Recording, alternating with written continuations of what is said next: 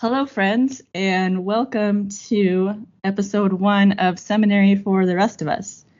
I'm your host, Sabrina Reyes Peters, and I have with me today Ashley M. Wilcox, who is the author of the forthcoming Women's Lectionary, and she also teaches preaching at Candler School of Theology. Welcome.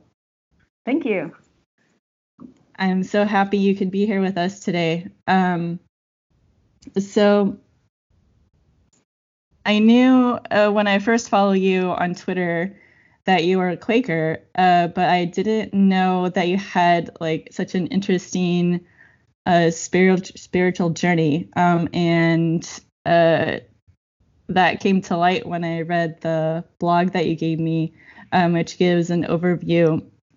And it looks like you started out as a cradle Episcopalian, but then you went to like a non-denominational Pentecostal setting, and then from there you kind of abstained from the religious life, and then while you were still questioning, you were living in Chile, in Santiago, and you were going to Mass at the same time that you were questioning whether you believed in God, or was it you believed in God or that God existed?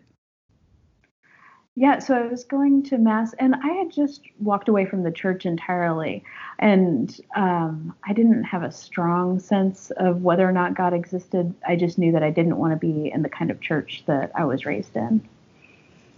Gotcha. I feel like that's a similar story for a lot of us who are in kind of like the millennial, kind of like a really late Gen X generation, it seems, with the ex-evangelical crowd, and even people who are like adjacent to the ex-evangelical who just don't want to use that label. Why did you go to Mass then? What drew you to Mass? I think I liked the structure of it. I liked having something to do on Sunday mornings. And actually what I would do is I would go to Mass, and it was right by this large hill that's in the center of Santiago, close to where I was living. And there's a very tall statue of Mary at the top. And so I would leave Mass and then walk up this hill, which was, I think, maybe 2 miles up, and hang out with the statue of Mary at the top and just sit and think, and then walk back down. And so that was my Sunday routine. So it seems like the structure kind of, would you say the structure kind of helped you end up where you are today, having that kind of like structure? Maybe. I think every time I've tried to leave church, I've found my way back one way or another. And I think the structure of it, another thing about going to Mass there was that it was in Spanish. And anything that gets me to think about God and faith in a different language, and that was literally in a different language, is helpful for me. Yeah, that's really awesome. So you basically went from highly structured religious services like with Mass, and then when you came back to the States, you were trying Episcopal churches, is that right? Yes, I almost ended up at an Episcopal church. Okay, so you went like from a super structure type of religious service, and then you tried out a Quaker type of service, I think I'm saying this right, from the Freedom Friends Church. Did I get that right? That's correct. So I ended up at this small Quaker church called Freedom Friends Church. And in your blog, you used the word semi-programmed, I think it was. Yeah. So could you explain, like, because I hardly know anything about Quaker services. I maybe know one person who used to be like a really conservative Quaker, and then another friend who thought about becoming Quaker. But other than that, like I have no experience whatsoever. So I was wondering if you could maybe explain like what the difference between Freedom Friends Church and then maybe, because I think whenever I think of Quaker, I think of like a completely unprogrammed service where people, just sit and kind of wait for that moment of inspiration. Sure. So can you kind of explain like the different Quaker, I guess, traditions? Yeah. So you're right. Traditionally, friends sit and worship in silence, facing each other, and the expectation is that God may lead anyone to speak out of that silence. And so unprogrammed worship typically is about an hour, and Quakers sit in that silence. And there's kind of a spectrum of how Quakers worship. On the other end of the spectrum are programmed friends. And these are friends who have pastors and have music and prayer and a sermon, and their worship looks a lot like another Protestant church. There usually is some silence, some listening, some expectation that God can speak through anyone there, but there's a lot more structure to it. And the church that I found, Freedom Friends Church, is semi-programmed, and so it has some singing at the beginning, some prayer, and then about 40 minutes of open worship or silence where people could speak out of that. So it's in the middle of the two types of worship.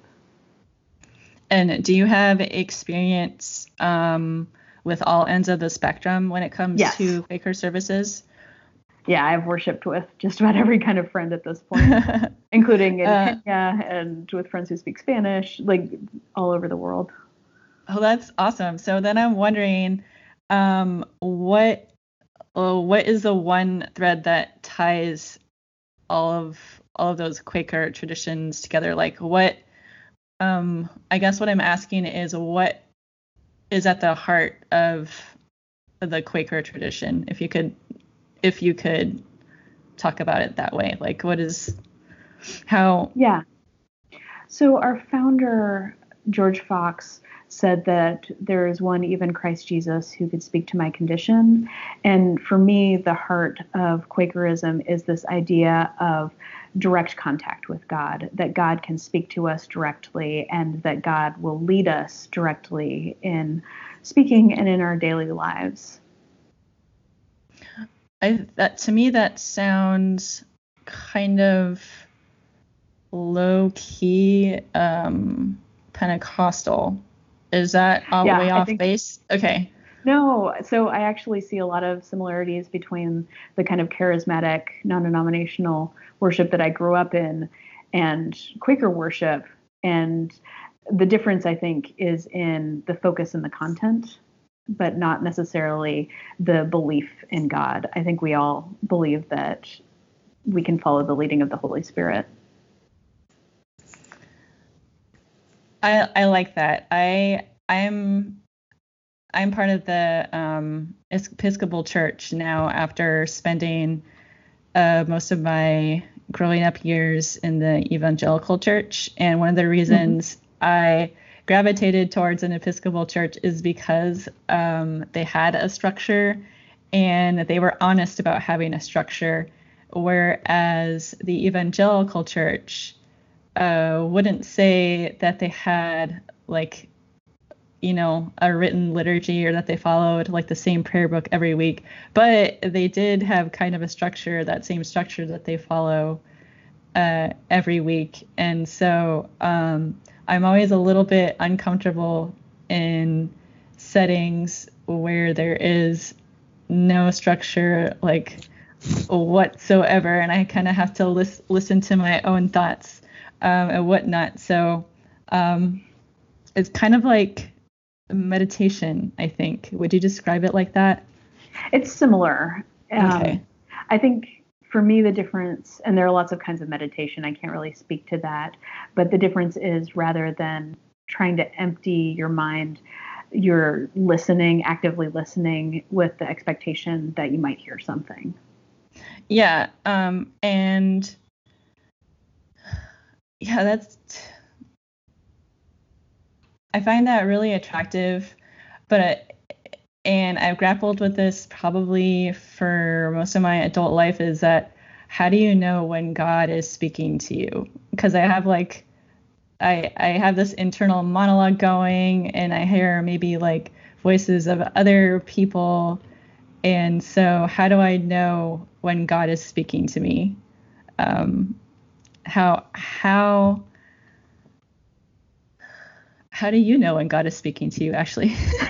It's a really good question. And it's honestly, sometimes we say that we only have maybe a handful of sermons that we give. If we're lucky, there might only be one or two. And one of mine is how God speaks to us, because this is a topic that fascinates me. Because we have all these stories in the Bible of, people hearing the voice of God and that just being accepted, or people praying and getting, these answers in the physical world. And that's not, I think, how most people hear from God now, although I think people do hear from God that way. And so I think for me, listening for God often is about practicing, paying attention to my life and what's going on in my body, paying attention to the people who know me well and can reflect back what seems good and healthy and of God and what doesn't, and paying attention to where I feel happy and excited and led rather than a feeling of obligation or of dread. That I think everyone would do well to like tap into those kind of things, honestly. I think we should all be able to take some time and slow down and incorporate a little more mindfulness in our lives.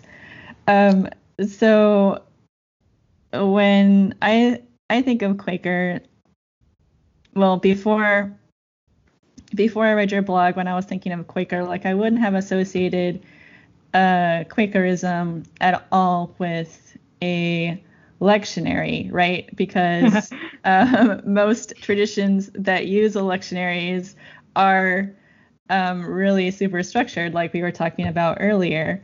And so how did you get the idea for the lectionary?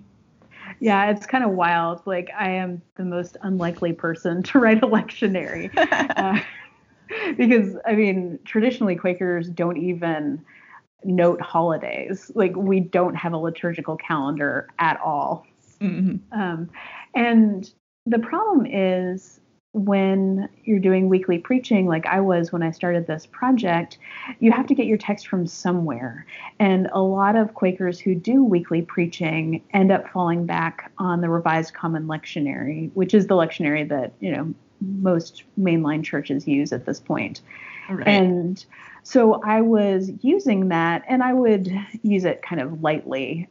I'd look ahead and see what the texts were and see if one of them was calling to me. And especially if there was a text about women, then I was really interested in that. And if there wasn't, then I would go to something else and, make a sermon series or something different. And I was feeling this tension between wanting to use the Revised Common Lectionary because it is so useful. It's really useful to have a lectionary that will tell you what text to preach on. And there's so many resources on it. There are commentaries online and in books. And I know a lot of other pastors. And so I was part of this community of people preaching on the Revised Common Lectionary. And I was a pastor of this church called Church of Mary Magdalene that was really focused on women's voices and hearing from women and queer people and hearing about feminine images of God. And so I would feel pulled toward that. And so I was telling my partner about this kind of tension that I was feeling. And he said, well, why don't you just write your own lectionary? And I thought this was an amazing idea. And so I spent the next few days seeing if I could do it, seeing if I could put together a year calendar of texts on women in the Bible and feminine images of God. And I found that I could. I didn't even include all of them. Like there are a few that I left out, but you can have texts from the Hebrew Scriptures and the New Testament for every Sunday and holiday for an entire year on women in the Bible. That's amazing. And I want to stop here for a second and explain to those who don't know. Ashley kind of explained it already, but for those of you who aren't in a liturgical tradition, and you probably don't use a lectionary is basically a calendar of scripture texts that the church will use week by week. So they have, say, for the season of Advent, there will be like 4 scriptures every week that the church will read together, and the preacher will select a text or maybe intertwine all of them and preach from them on that same week. Do you have anything to add about lectionaries in general? I think you pretty much covered it. I think when most people think about the lectionary, they think of the Revised Common Lectionary, which is right. What you're describing. My lectionary only has 2 passages or 2 readings instead of 4. And there are a number of other lectionaries that people follow, including the African American lectionary. There's one called Year D. And the most recent one I'm aware of is the Narrative Lectionary, which goes through the Bible narratively. I'm going to have to check some of those out because I'm constantly stuck in the Revised Common Lectionary. So your lectionary has 2 scriptures per week, but you also wrote commentary for each passage, right? I did. Wow, that is an amazing feat. Yeah, it was a lot of work. So I wrote 130 commentaries total. They're about 700 words each. Wow, that's amazing. How long did that take you? From beginning to end, it was about 2 years. Okay. But I wrote the bulk of it in the last 8 months of that or so. So for a while last year, actually for several months last year, I was writing 4 commentaries a week. Wow. That reminds me of my seminary days when we would be required to read through the New Testament for a New Testament survey and then write, summarize and then write a commentary. It's a lot of work. So I know that the Revised Common Lectionary tends to use the NRSV, the New Revised Standard Version of the Bible. Is that what you used as well, or did you use other translations? That is my base translation, and so unless otherwise noted in my book, the quotes come from the NRSV, and that's because it's the one that people generally use academically, and a lot of the people who would be preaching from this use that. In my own work, I also used the Common English Bible, the CEB. You're aware. Yeah, I love that one. The Jewish Annotated New Testament, which I find very useful, and the Inclusive Bible, which was useful for this kind of work. I sometimes use the NIV. That's the translation that I grew up with, and so it's the one that I'm most familiar with. And because, I grew up evangelical, I had to memorize large portions of the NIV. So in a way, it was always parallel to the other translation work that I was doing. I appreciate that you use a variety of translations, especially since I would say not many. I was about to say not many, but I can't think of any main translations like the NRSV or the NASB or like the New King James or the ESV that uh, make women more visible, if that makes sense. So I think it's really great that you sought to use translations that would aid you in that, especially since you wrote something called the Women's Lectionary. Right. How would you describe your lectionary? Would you describe it as like a feminist lectionary, or how would you describe it? I think it absolutely is feminist.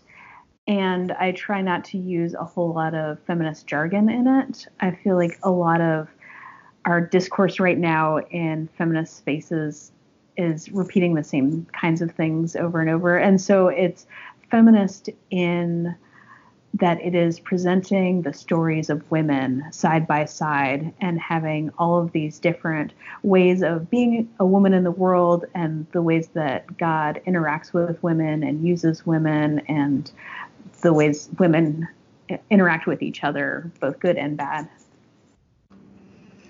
Yeah, and that's really important, right? I don't know if you're familiar with Elizabeth Johnson, who wrote She Who Is, but she talks about how it's really important that women see themselves in the image of God, right? Because otherwise, it's hard for them to see themselves as fully human. Yeah. Yeah, I actually got to hear her speak last year. She was amazing. Oh, what did she speak on? She's doing a lot on animals right now. And, interesting. Yeah, eco-justice. And so the topic of her talk was whether God's grace was sufficient for bears, I think, and just talking about how animals have direct relationships with God just like we do. Okay, I'm going to take a note of that and then try not to go on too much of a tangent here. But Sure. I made a mental note of that. Yeah, the video is available online if you want to look it up. Okay, cool. So you used multiple translations for this lectionary, but you also wrote commentaries, which scholars and or works influenced your commentary the most, and I'm wondering also which kind of interpretive methods you used. Yeah, I want to start with the interpretive methods because for me that comes first. Yes. And this is one of the things that we talk about in the preaching class where I'm a TA, is having a weekly rhythm of working with the text. And I'm not a biblical scholar, I'm a preacher, and so that is my approach. It's, preparing for a preaching moment. And I spend 2 days just with the text before I turn to commentaries. On the first day, I will write out the text in 3 different translations, longhand. So I'm really paying attention to what it says and what the different translations are saying. And I'll read it aloud so that I hear it. And then I will spend some time just letting that marinate. I go for a walk, I think about it, and just paying attention to the text in that way. And then on the second day, I will take the text and put it on half a page of paper. So like on the left side of a piece of paper, and then on the right side, I write all of my comments and questions and things that stand out to me on that text. And this is one of the most useful things I do. Often my sermons or commentaries will come out of that written engagement with the text, because the places I have questions are the places that are interesting to me or something that I need to look into more. And so then on the third day is when I go to commentaries. And I used a lot of commentaries for this book. The kind of gold standard, as I see it at this point, is the New Interpreter's Bible Commentary. And that's a 10-volume set. The most recent version is 10 volumes. It came out in 2015. And there's a 1-volume version of that as well. And they just do a very good job for an overview of the entire Bible.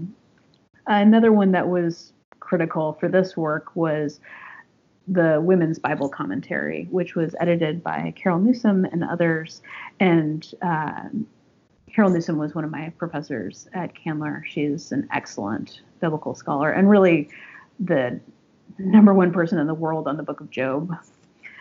And then another one that was really good for me in this was Carol Myers has a book called Women in Scripture, which is kind of an encyclopedia of all of the women who appear in the Bible, both named and unnamed, and then the ones that are more metaphorical and also feminine images of God. And so those ones I looked at every time. And then I had a number of other commentaries that I pulled in for different parts. Online resources that I found very helpful were blueletterbible.org for working with translation, and workingpreacher.org has a lot of good commentaries. Awesome. Well, I really appreciate that kind of overview of your process, and I'm taking mental note of some of the women's Bible commentary, because it's, I don't know how it is in other seminaries, but the seminary that I went to didn't really emphasize a lot of commentaries from like a women's perspective. Mm-hmm. They just skewed towards more of a scholarly perspective, and didn't really pay attention to the women, and most of the scholars were men. I would probably say maybe 90% of the scholars were men. Mm-hmm. So I really appreciate that. Yeah, well, and if I can just interrupt for a sec. Sure. The Women's Bible Commentary is great because it is very scholarly. They got the top people in the field to write that. Yeah. And I don't think that this is a very dated example, I think, but some people are still surprised to find out that women do go to seminary. I remember telling someone that I was going to go to seminary, and they're like, well, why are you going? Like, you can't be a pastor or anything because you're just a woman. And I'm like, okay, but I do like to study, so that's why I'm going. You know, women can be scholars too. And pastors. Yeah, and pastors.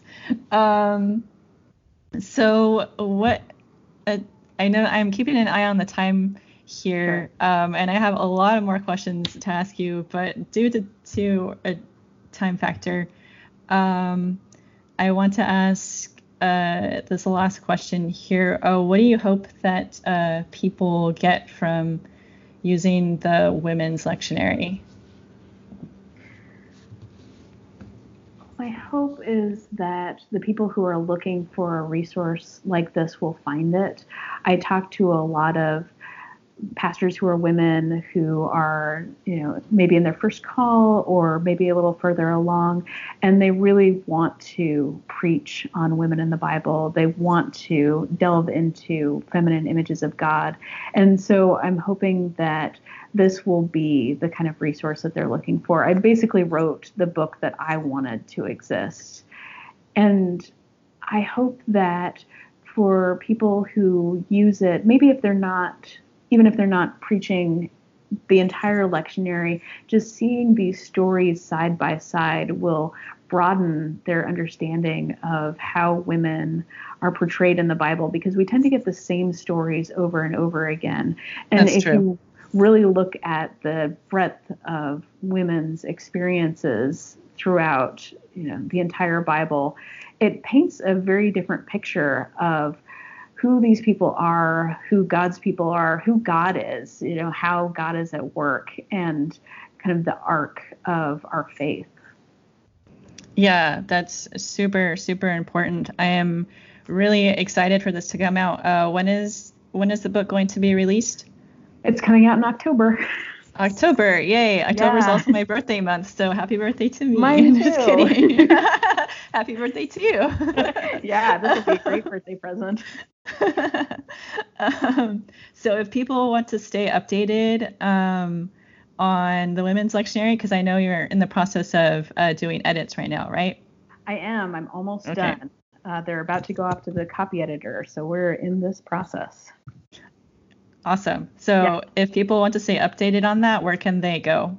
Yeah, so I'm on Twitter at Ashley M. Wilcox, and my website is ashleymwilcox.com, and there's a place there to sign up for my email list. I haven't sent out any emails yet, and I'm not planning on sending a ton, but that'll be the place where I make announcements and offer some free content.